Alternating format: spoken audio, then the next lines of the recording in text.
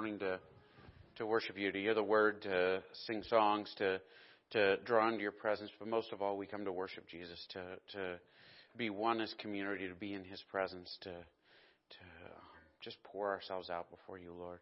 I pray that you would help us to know Jesus Christ more through this time. Help us to know his salvation, know his love, his sacrifice, the whole 9 yards, Lord. Help us to know it deep down in our hearts and souls and in our very being, Lord God. I pray that you would help us to know him. In Christ's name. Well, actually, help me to be faithful to the text and help the folks who are here to hear from you, Lord, to just be fertile soil for seeds to be planted in Jesus' name. Amen. It's one of those mornings things start getting stuck in my head and I lose track of what I'm doing. Years ago, I had a job. I've had actually quite a few jobs, but I worked as a youth pastor. I was a part-time youth pastor, and I made very little money, and so I had to have a second job to kind of supplement my income. And at the time, I worked in a bookstore, a Christian bookstore, and it was a very colorful job. Not the only Christian bookstore I've ever worked in, but with this particular place, I worked out front, and I dealt with customers, which was very different than working in the back of the warehouse or anything. And one day I had a gal come in to return some books. And some of y'all have probably read them. The Lion, the Witch, and the Wardrobe. Did any of y'all ever read that?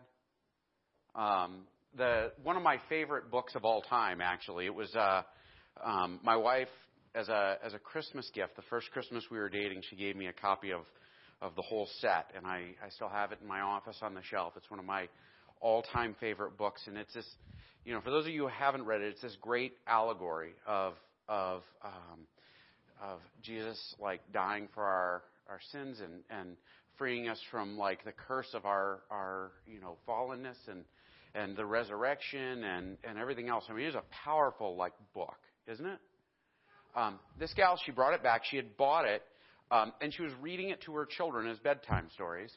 And she didn't finish it. She got about a quarter of the way through, and she took the whole set and brought them back very angry and said, I bought these books here, and there's a witch in them, and they do magic, and, and this is not Christian. I need to, I can't believe you would sell this to me. And I tried to explain it, but she just got angrier the longer I tried to explain. It was one of the weirdest experiences I've ever had. But I bring this up. She was missing the point. Does that make sense? She was so busy looking for how this fit into certain rules about how things are supposed to be that she was unable to see, like, the bigger story. You all with me? And the bigger story is a big deal. And this is something that's very common in the church. We see people who do this all the time.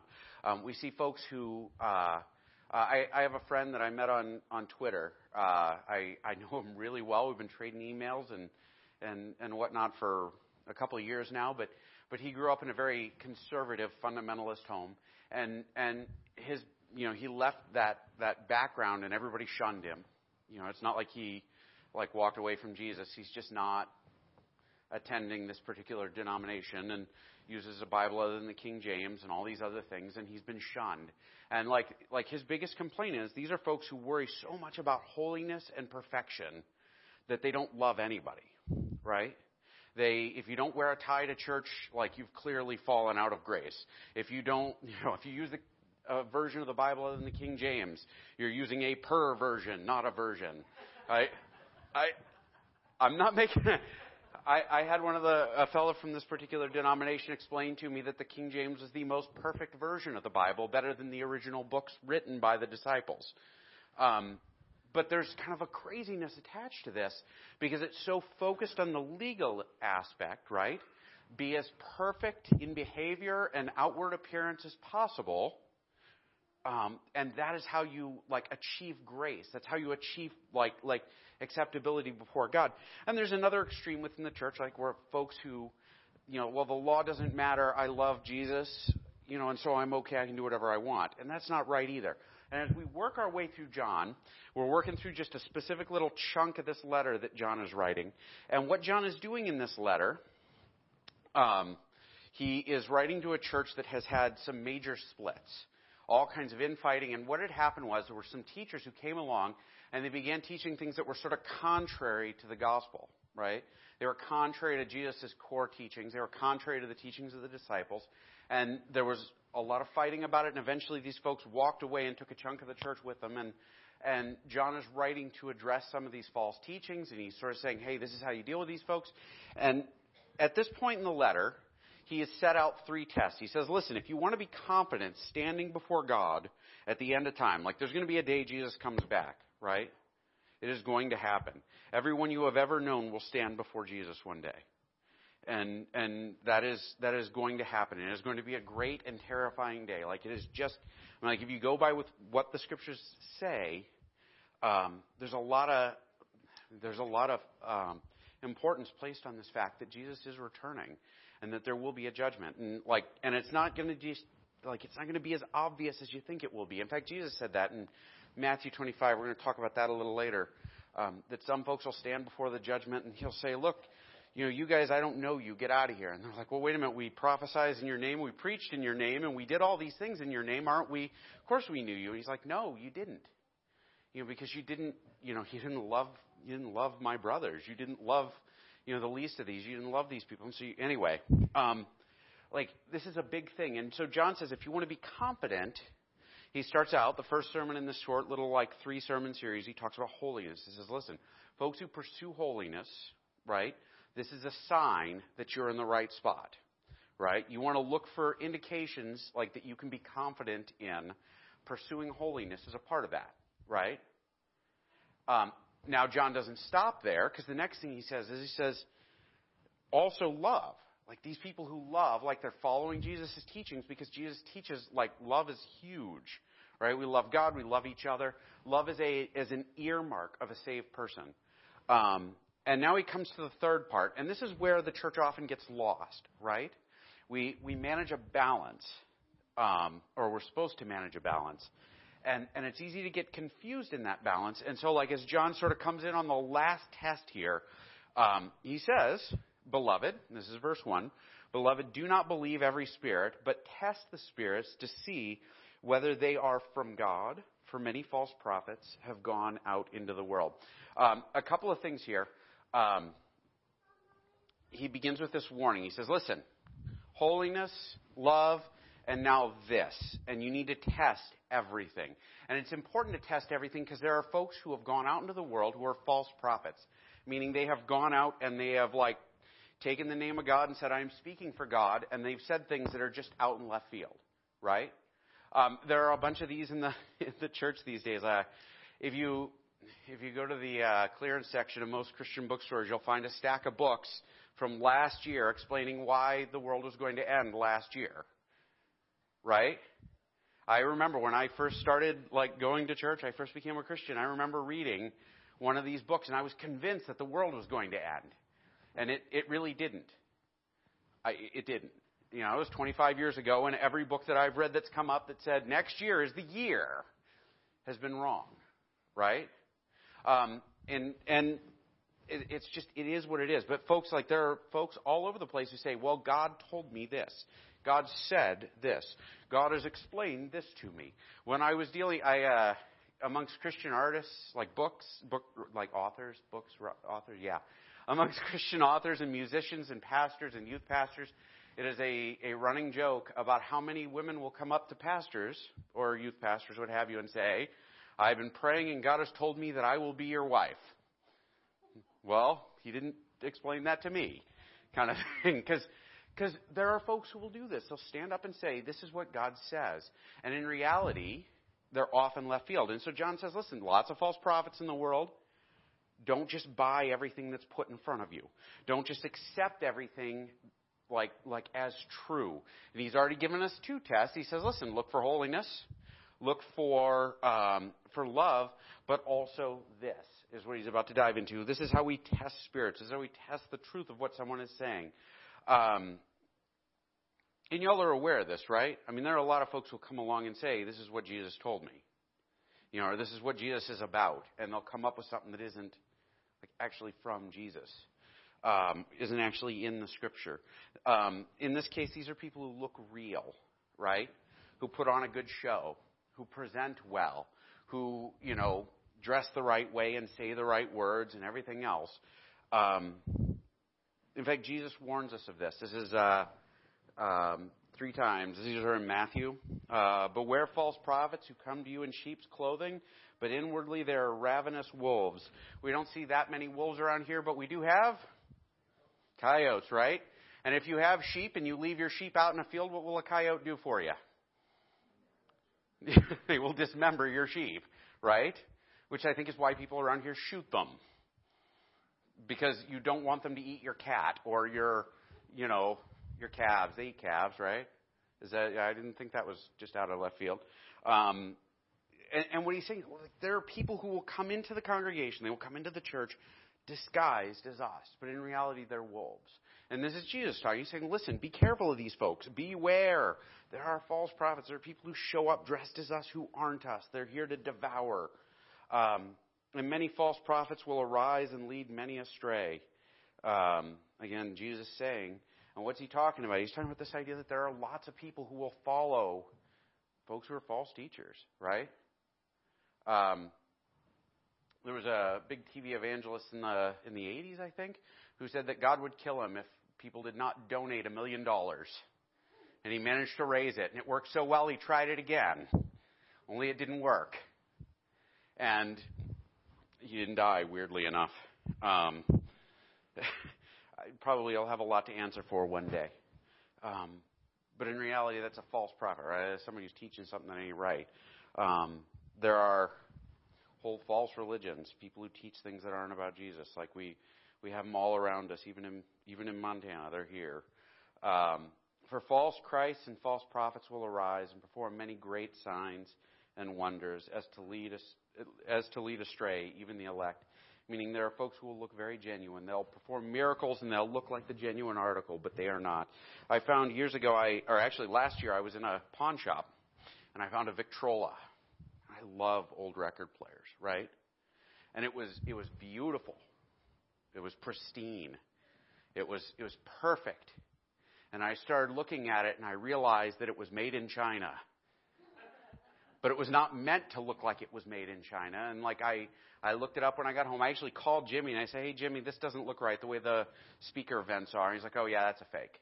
And I took a picture of the label, like the little tag with the dog, and I took it home and I looked it up. And as a matter of fact, it was a popular fake that was not worth the several $100s they were asking. But it was a fake, a very genuine-looking fake. This is in the world. And we're to be careful. We're to test for this because we don't want this. We don't want to toss our eternity on things that don't make sense. Things that are like confused. By this you will know the Spirit of God. Every spirit that confesses that Jesus Christ has come in the flesh is from God, and every spirit that does not confess Jesus is not from God. Now, this is our third test, right? He says, holiness, love, Jesus. And the crazy thing about this is Jesus is the balance, right? We like to think about Jesus as sometimes we see Jesus you'll talk to folks who will talk about Jesus as though he was, this lawbringer. And Jesus teaches these are the ways we're supposed to be. Don't even look at a woman lustfully. You should be gouging your eyes out at this point. You should, fire and brimstone and, think the wrong thoughts, do the wrong thing. And it's a mischaracterization.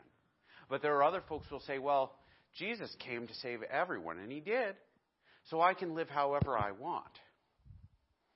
And I'm still saved. Well, that's not actually what Jesus taught. Jesus talks about hell an awful lot, right?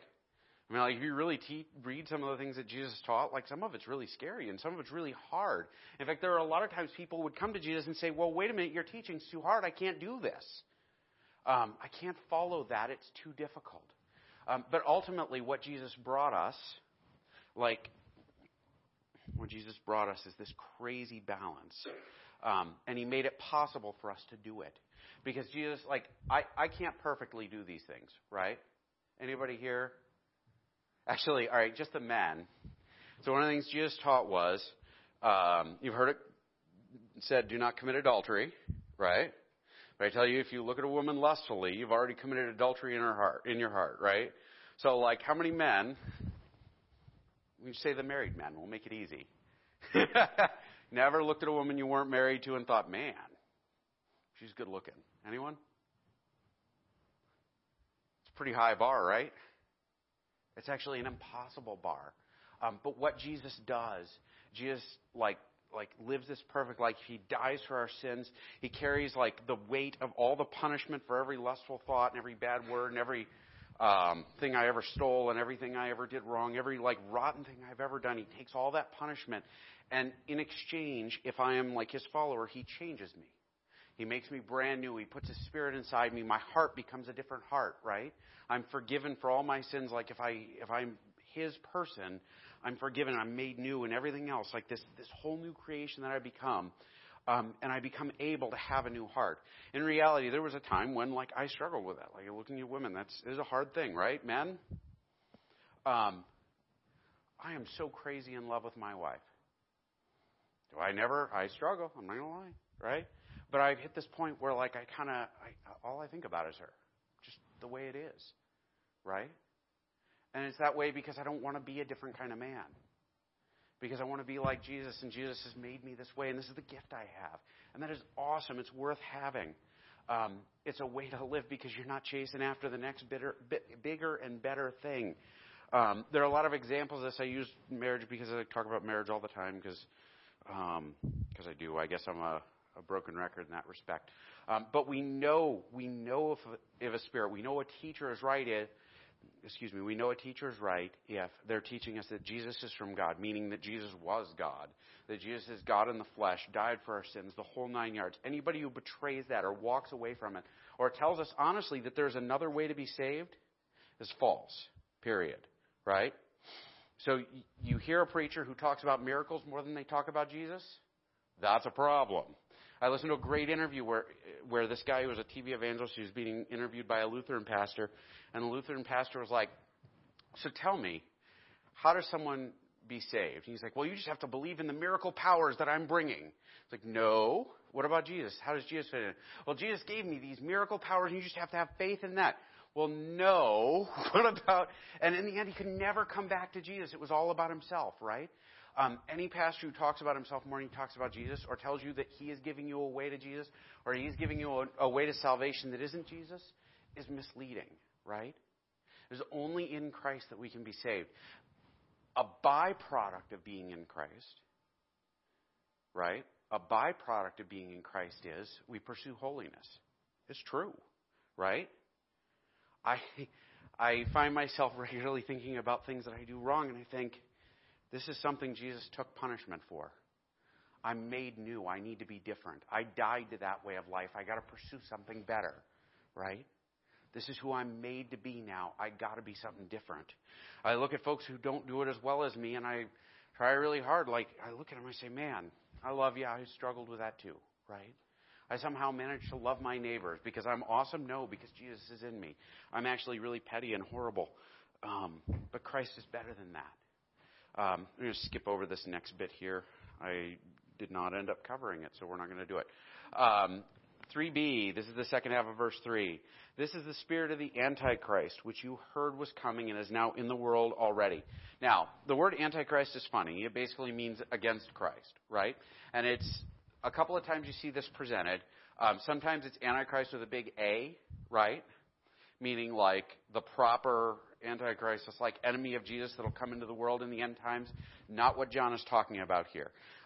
What John is talking about here is the idea that there are people who will come into the world and will oppose the basic message of the gospel.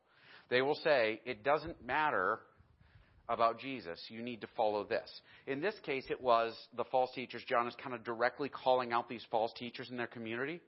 And he's saying, listen, these guys are teaching you that Jesus is not the Son of God.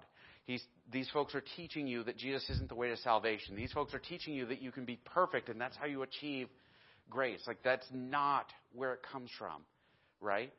And so he's calling out these guys directly and referring to them as having the spirit of the Antichrist, meaning what motivates them, what gets inside them and makes it possible for them to do what they're doing is this opposition to Jesus. Which makes sense, actually. The idea of two spirits, where you'll talk about in a minute, is really popular amongst the Jewish writers at the time. And it's this idea that, like, there are some things that motivate us one way or the other, right? Ever hear your kids say, the devil made me do it? Ever say that?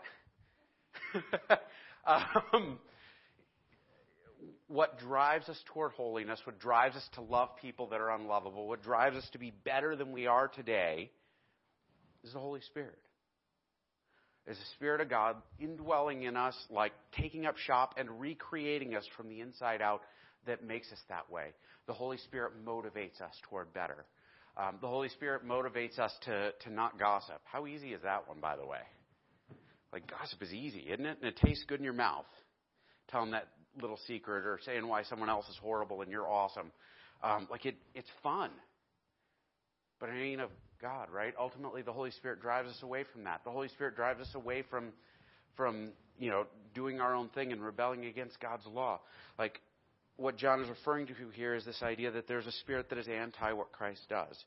And this is what drives these false teachers. They are anti what Christ is teaching, anti what Christ is about.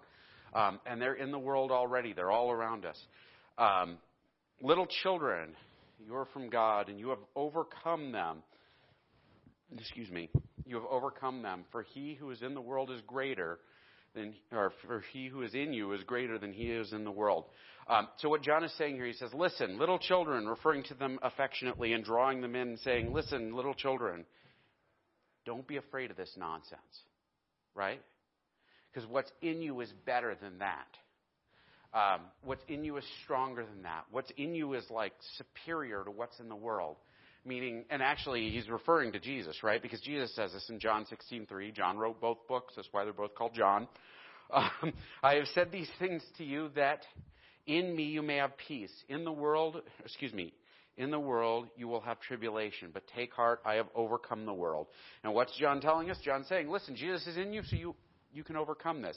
It means you can reject false teaching, right? Like you can discern right and wrong teaching. But it also means that you can overcome the sinful flesh that we have and this desire that pulls us toward things that aren't of Christ, that pulls us to hate our neighbor. Anybody follow the news in the last couple weeks? Just me? It seems like vitriol and venom and anger are the story of the day, right? Or the week or the month. Actually, we should say like the last year. It seems like everything from the last year has been why my neighbor is horrible and God hates them. It's horrible. It's awful. It's disheartening. Ultimately, Christ has overcome this spirit in the world, and he's enabled us to step away from it, and ideally we would step away from it and make our hearts right. But it's beyond just like politics for this last year. This is your neighbor. This is your brother and sister. These are your kids that sometimes drive you nuts. This is your spouse who sometimes drive you nuts and you want to strangle them. In reality, Christ has overcome this spirit in the world and in us and makes it possible for us to be better, to pursue holiness and to love each other. It's a tough balance. Easy to emphasize one and not the other. In fact, I'm betting that most of y'all have encountered somebody who does one and not the other really well, right? No? Maybe? 1 John 4:5. We're almost done. I may actually go short today. They are from the world, therefore they speak from the world, and the world listens to them. Now watch this. What John is saying is these false teachers who've come amongst you are from the world, and the world is excited, meaning like the people who are not the church are excited by what these guys have to say, and they're attracted to it. It's very interesting. One of the most common, like if you look at every false teaching that has ever really taken root and been popular in history, all of them involve earning your way to heaven, right? Like the law. They involve eliminating the law altogether, right? Meaning like there is no requirement. You can be however you want, no pursuit of holiness. You know, Unitarianism is kind of that way, right? Like everyone goes to heaven. It's all right. Do whatever you want. And then the third option is they always downgrade who Jesus is or alter who he is. Jesus isn't really the Son of God. Jesus isn't really this. Jesus isn't really that. These breakaways from Christianity, always one of these things. And the world loves it. These things are popular, right? I don't know why it is that anybody would be excited about the idea of earning their way to heaven. I cannot think of a worse thing in the whole world than having to be perfect. Anybody else with me? But it's probably the most common one in the mainstream church, honestly. We get wound up about this idea that I have to be and look perfect. My brothers and sisters in the church have to believe I'm perfect. It took me forever to acknowledge that I sin when I did sermons. I used to talk about traffic tickets because I'm a bad driver, right? But it was a much safer sin to refer to than all the other ones, right? Because if anybody else knows I'm imperfect, then I might, be seen as imperfect. In reality, it's much better for folks to know you're imperfect because then you can lean on each other in Jesus and say, Jesus loves me, he loves you, we're in good shape, right? Because it's the only thing that makes me worthy. It's the only thing that makes any of you worthy. We're all rotten. Paul predicts something like this. He says, for the time will come, this is 1 Timothy 4:3, for the time will come when people will not put up with sound doctrine. Instead, they will suit their own desires. They will gather around them a great number of teachers to say what their itching ears want to hear. And this is kind of the era we're in, right? We look for people who say things that we want to hear, and that's it. I did something really difficult this year. I read a book by an author I didn't agree with. And it was galling. Not pagan. He wasn't evil. There was nothing heretical in it. It's not like I was reading, I was reading something horrible. It was just somebody with different perspectives on Jesus than I did. And it was really hard to read. You know why? Because we attract to echo chambers. We're attracted to people who say what we want to hear. In fact, we look for them. I met a guy once who jumped from pastor to pastor looking for one to give him permission to cheat on his wife. Well, you're kind of wasting your time. None of us are going to agree with you. You find the guy who does agree with you, but he was looking for somebody who would scratch that itch he had, right? Let me do this what I want. Let me do this what I want. Let me do this what I want. And there are people all over the place who will do that for us. I'll tell you, this is how you get rich by following Jesus, right? And all you have to do is send me a donation as a part of it.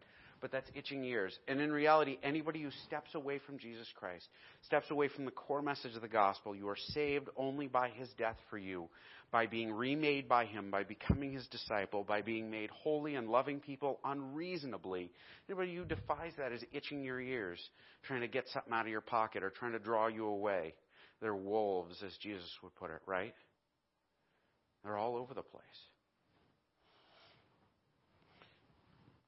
4:6, last verse. I am going to end early.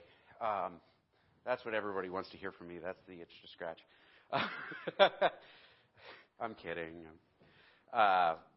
We are from God. Whoever knows God listens to us. Whoever is not from God does not listen to us.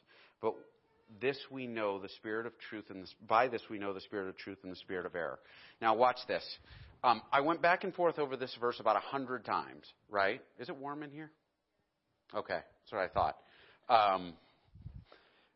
I went back and forth over this verse 100 times, and it can seem really self-serving, right? Hey, you want to know if you want to know if you're right, if they're agreeing with what we're teaching, they're right. Naturally. But what John is saying is a little different. John was somebody who walked around with Jesus for 3 years, right? He was one of Jesus' primary disciples. He is actually the only disciple who stood at the foot of the cross and watched Jesus die. Everybody else ran off and hid, right? Jesus is referred to as the disciple that Jesus loved. He leaned against Jesus' chest during the Last Supper. Like, John held this special position in relation to Christ. And he's not pointing just to himself. He's pointing to the disciples. He's saying, listen, those of us who knew Jesus and are relaying the gospel to you as he relayed it to us, listen to us because we're transmitting a message. Right? We're transmitting a truth to you. If I were to go around on Sunday mornings after church, we're drinking our coffee, we're hanging out, we're talking. I'm not going to hold on to them. I'm just putting them down. And I were to tell you how to properly fertilize your crops, a brand new way to do it right, who would actually laugh at me?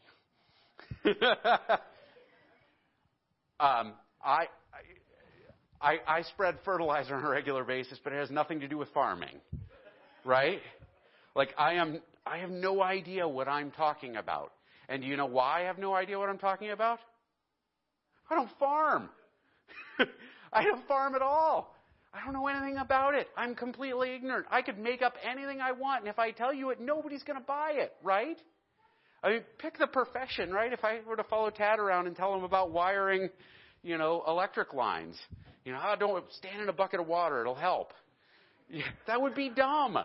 Nobody in their right mind would listen to me. Would they? No.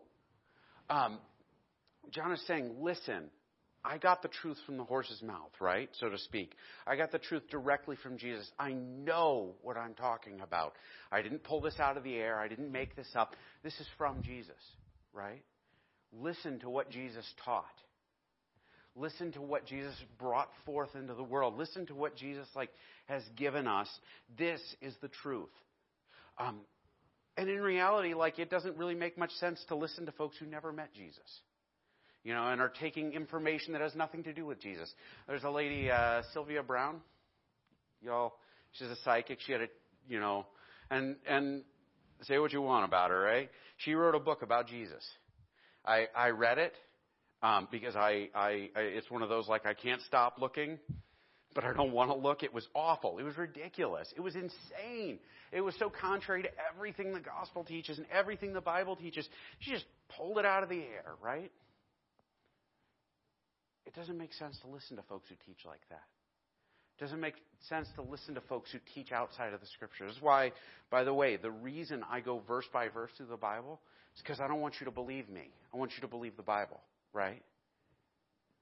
At the end of the day, this church was opposing people who are teaching otherwise, who are outside of Jesus' teachings. They were benefiting from teaching. They were profiting the whole 9 yards, and they had separated the church. They were outside of the holiness test. They were outside of the love test, and they were way outside of the Jesus test. And John is saying, when you encounter folks like this, test them. If they come up wanting, walk away, right? If it looks like a sheep and it sounds like a sheep, but it's actually not a sheep, don't invite it to your goats. I guess because the Durgas have goats. And the Holy Spirit will warn us. He will. And He'll warn us through the Scriptures because you can actually back up and test things against the Scriptures, right? You can. Folks will tell you things you back up and say, well, let's see what the Bible has to say in context. My challenge for you this week is, and I kind of went about this one funny, because there are missing pieces in a lot of the way that Christians approach God, right? We can easily mess this up. And we can easily mess it up because we become so fixated on one thing that it isn't what it's about.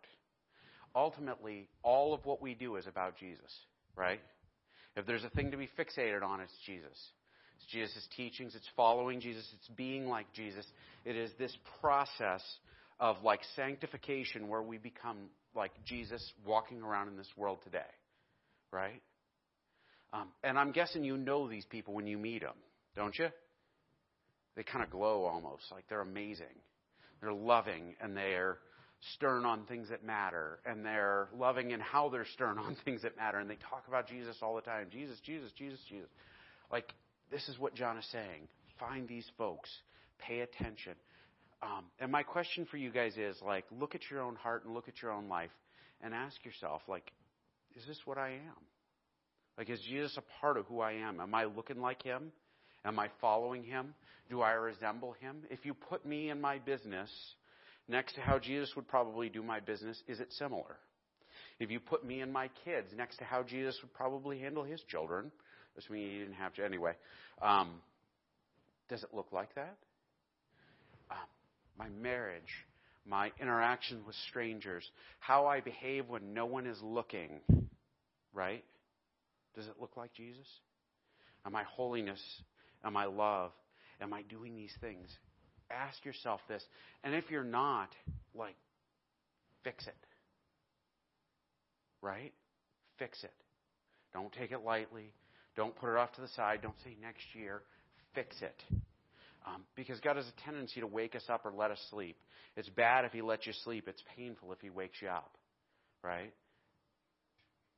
It's a little like that at my house. You hear the alarm go off. If you hit the snooze button, it's going to go off again.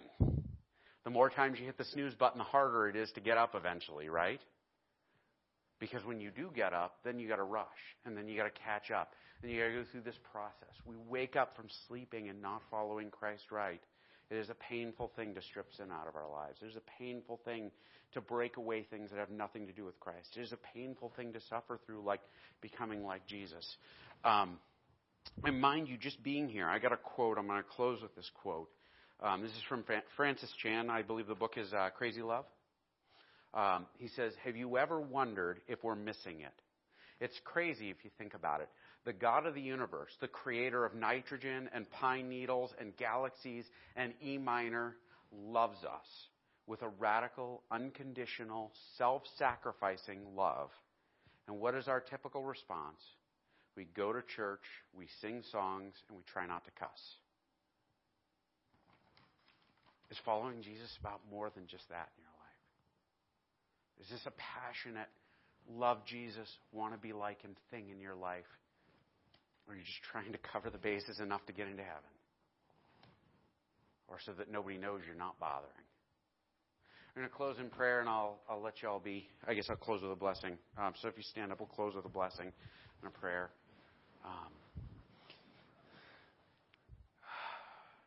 Heavenly Father, I pray that you'd be with us. I pray that you'd help us to be people who look like you.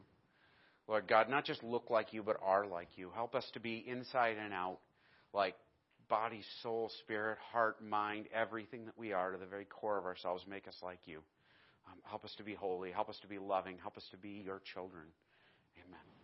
And may you be people who, like this blessing, is my blessing for you guys today. May you walk out of here. May you walk into your life, and every day may you look more like Jesus. May you look more like the Son of God. May you point to him not just with your fingers, not just with your mouth and the words you say, but with your very life. May you emphasize that Jesus is Lord. And may you emphasize it in how you live. Amen.